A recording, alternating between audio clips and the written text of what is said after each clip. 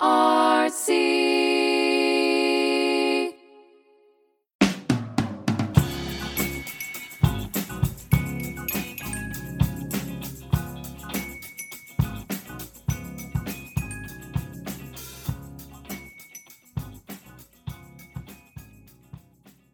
Welcome to Feeding Frenzy, a podcast brought to you by the Breastfeeding Resource Center. The BRC is a nonprofit organization in Abington, Pennsylvania.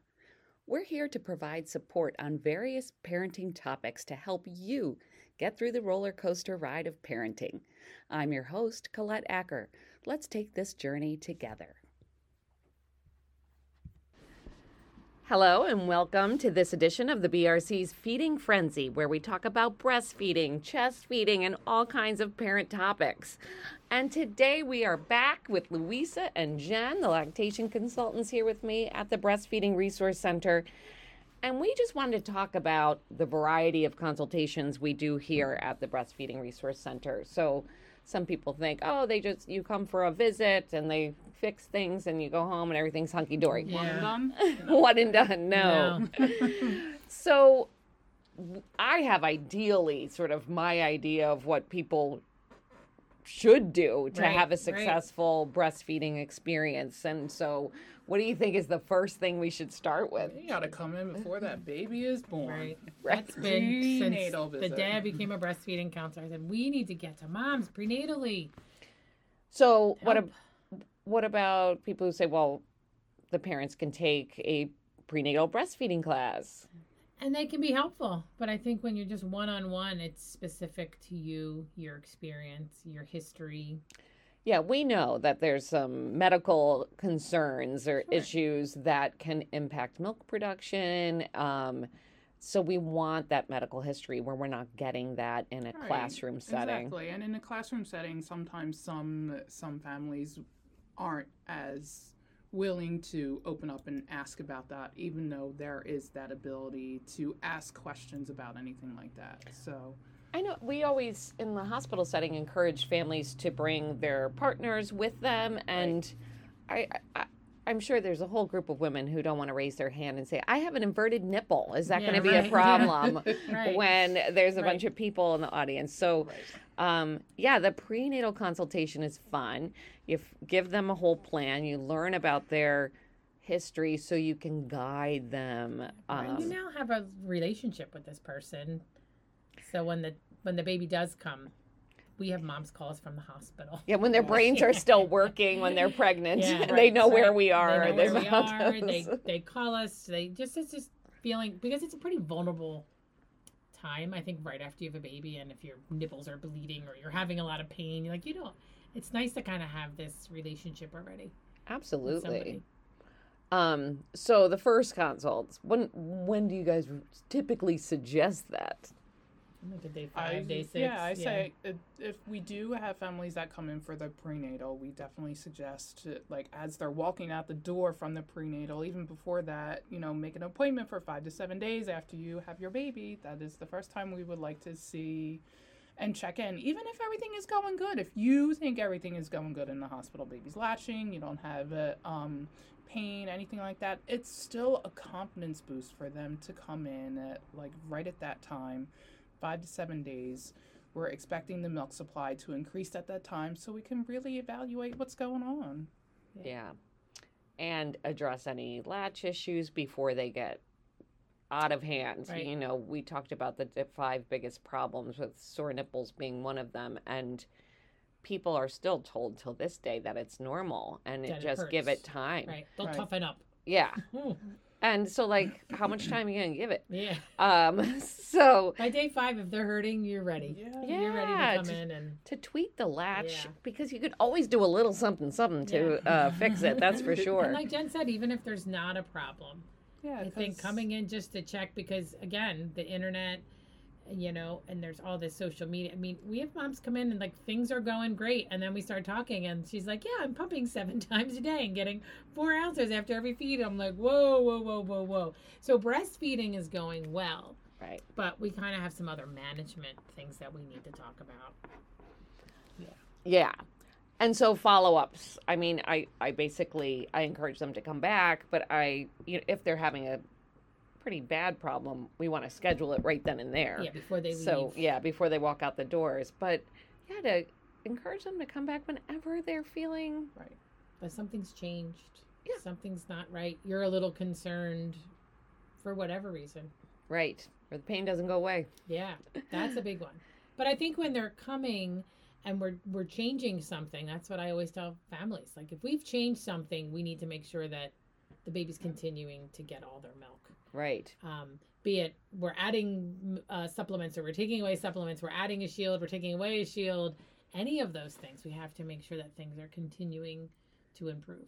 Yeah, because you make the changes and things go really well in the consultation, and right. Can they what hits the fan when they get home? Because sometimes they just can't replicate it. Something's different. And just like that prenatal, I think having your partner at that initial visit, if at all possible, if not your partner, another support person, just sometimes having another set of eyes and ears on the situation. I always tell them, you'll take in 20%, your partner takes in 20%, you'll hopefully walk out with 40% or close to that instead of just the 20% that and then we send that letter, one parent will have. Then there's a letter that kind of reminds you of all the things that's the plan.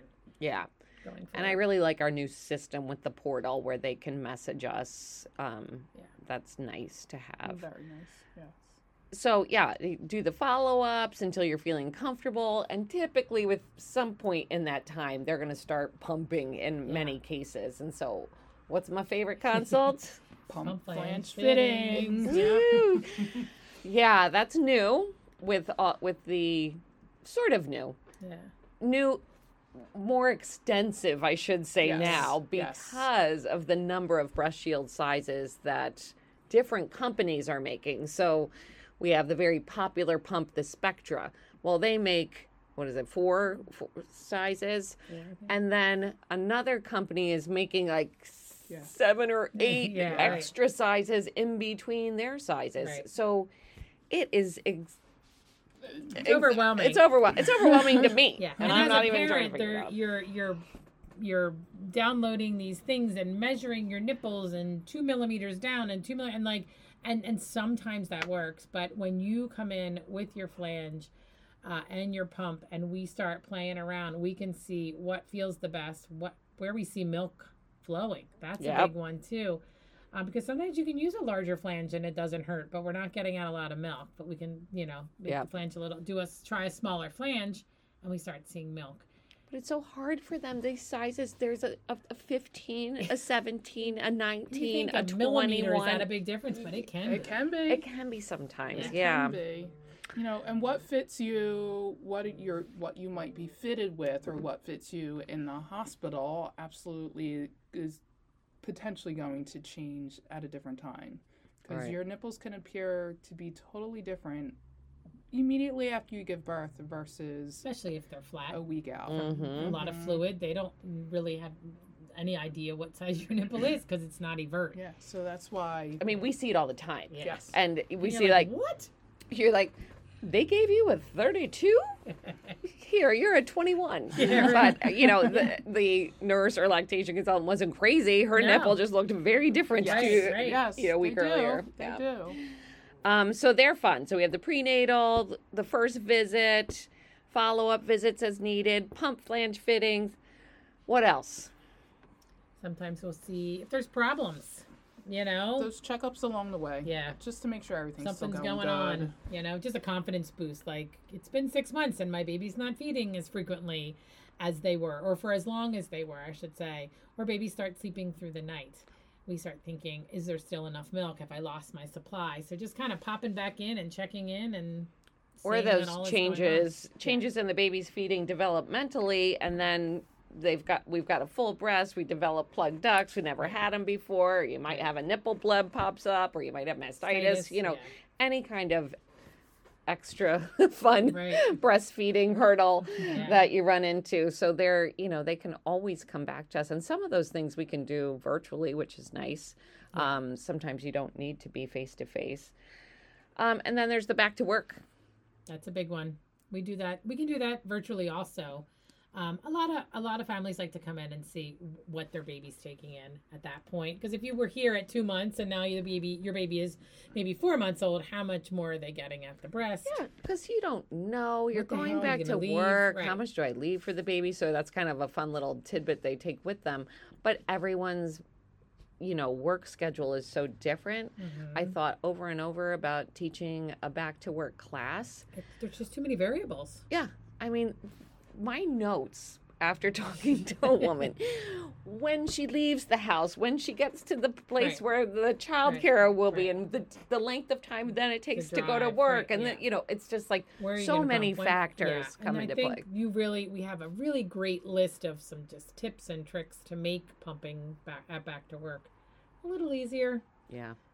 How to store your milk. I mean, what if you don't have access to a refrigerator? What do you do? Things like that. And there's families at their first visit who are panicking about this. And, yes. And we're like, you got time. Yeah. Don't worry. We'll worry about that when we get there. Exactly. Yeah. And it's usually not anything to worry about. And usually after you talk to a family and we've got a plan, a backdoor, they're just like so relieved. Yeah. Where, they've been going on the internet, searching things, trying to figure things out. It's got to be overwhelming. And then starting solids, they can come back and we can discuss that because, it can impact milk production. Before the AAP changed, it used to be starting solid foods was recommended from 4 to 6 months. And then they switched to 6 months and nobody knew about it. That reminds me of the other thing they changed. Nobody knew about it for a while. Even many pediatricians were still recommending 4 to 6 months. And really, when they starting at 4 months, it really starts to replace the milk supply. And so talking to them about, managing the solid food so it doesn't interfere or take over the milk because it still should be the main source of nutrition. So I think like getting that out to them is super important. And that's another visit we were, saying with checkups. They come in, they're like, my supply is tanking, and their baby's 6 months old, and they're like, well, he's getting 3 meals a day and two snacks, and we're like, well, that'll explain it. Yeah. That's something we see. Yeah, because they start replacing it. It's exciting to give your baby food, I think. Of course. It's exciting. And so sometimes we go a little too crazy. We start doing too much, and a lot of babies love it, and they're just sweet, I'll just keep eating. Yeah, sometimes it's the baby. Yeah. There's some kids who dig it. Yeah. And if you start at 4 months and you start with purees, they start packing away quite a bit. They like I'm not eating that breast. I'm filling up on some apples. I get to sit up. I get to look around the room. I get to grab things. It's much more fun. And then finally, there's the weaning. Which can be fun. Yeah, I love the weaning concept. Say no. There's that consult of like, just say no. And there's also the consult of the mom who's nursing her baby while we're talking about weaning. And I'm like, but are you really want to do that? Are you really ready for that? Some people think that they need to wean at a year or whatever. And so and lots of families come in just saying like, it's a year, like I should be, right? And I'm like, well, not if you don't want to. And just talking about, how it looks as they hit the year mark, or sometimes when we're going back, we're already back to work and we're pumping throughout the day, how that can be impacted with weaning. Right. Is a big discussion because a lot of people are done pumping at work in a year. Yes. And these, they've been pumping for 2 and 3 times a day, and we're going into the year, and can we pull that back? And so it's not just weaning the baby, it's sometimes weaning from the pump. Yep. And then you have that group who baby's maybe 3 months and they want to wean. Yeah, and absolutely. You need help with that. Yes. You're making 28 ounces a day, and we need to decrease that. And she'd prefer it be tomorrow, but sometimes I'm just gonna stop. And I'm like, no, you can't do not that. the way it works. Yeah. But I think we have a lot of different options for families to get help, and it's so not we a can one-size-fit-all. so we can support them from birth till weaning and have a variety of things available. That's what I like about the BRC. Not to mention our great support groups. Yeah. Yes. We have our weekly support group, our back to work support group. We have our support group for partners. We have our support group, Cruisers and Crawlers. We have our BIPOC support group. So I think we're our Facebook support group. Oh, yes, our My closed Facebook support group. Yeah. We also have our community counselors. So we have, I believe my current count is 57 community counselors. So those are families who are people who have nursed a baby for at least 6 months, and they take an 18-hour course with us to learn more about breastfeeding and to learn, counseling skills to help families either over the phone or in person at our support groups. And so they answer calls on our helpline 365 days a year. And if we find a certain person, like I know one thing that always sticks to my mind, like if somebody has a preemie, then I go grab a community counselor who had a preemie and I get them together. So they not only have my knowledge, but they have peer support, somebody who's been through that. Yeah. Or an exclusively pumping parent. I grab our exclusive pump to work. Yes. Yeah, there's so many anything scenarios. like that. So we have these great counselors that we can link together with our families to give them, more support than just a visit with a lactation consultant. Awesome. We forgot one. Your very basic weight check. Oh, yeah. That's super important. It is very important, especially in a time when sometimes more time is going to go in between seeing how things are going. There are typically like weight checks that start out from the beginning, and the pediatrician will have you come back quite a few times. And if a baby reaches or surpasses their birth weight within a certain time frame, before that 2 weeks time frame, sometimes they'll be like, everything is going great, come back in a month or 2 months. 2 months. 2 months. And that's a lot of time to go by without knowing how things are going if you're exclusively breastfeeding. So here at the BRC, we offer you to come in as often as you would like to weigh your baby. Absolutely. You know what my favorite thing is? If I'm seeing a family and the baby's having some symptoms of GERD, but you can't totally tell. Right. Well, they have the 2-month visit at the pediatrician and then the 4-month visit. That's when it hits the fan. Right? And right between there, at the 3-month, that's when the kid really starts self-regulating. Mm-hmm. And I'm like, if I see anything, I'm like, just do me a favor. Come in for a weight check at 3 months, just so we haven't totally screwed up the breastfeeding experience. The milk supply's not dropped completely and all that by the 4th month. I'm the same way with families who I know are going to be seen at the 2-month mark. I'm like, just for fun, let's do a 5-week visit just to make sure things have they're continuing to work well, because if they're not, we can kind of fix it. But what happens to families at times is they go at 2 weeks, all is fine and great. They go back at 2 months and baby hasn't gained, supply has kind of dipped, and now we're playing catch up. Right. We can really beat all of that by seeing the baby at 4 or 5 weeks. Yep. And saying, okay, something's up, let's fix it. Right. Which is nice. In the same time frame, the 4-month distracted baby who might not be feeding as often because they're too distracted, you just might want to stay on top of seeing how their weight gain is going at that time as well too. Right, because some of them will start waking up at night, but some of them, if they're like sleep trained or something and they don't, you do see sometimes weight issues at that point. Absolutely. Yeah, so weight checks are fun, easy. We have a scale in our support group, so that's always available anytime we have a support group that people can just pop over and weigh the baby too. And that gives you confidence. Or alerts you to a problem. Right. One or the other.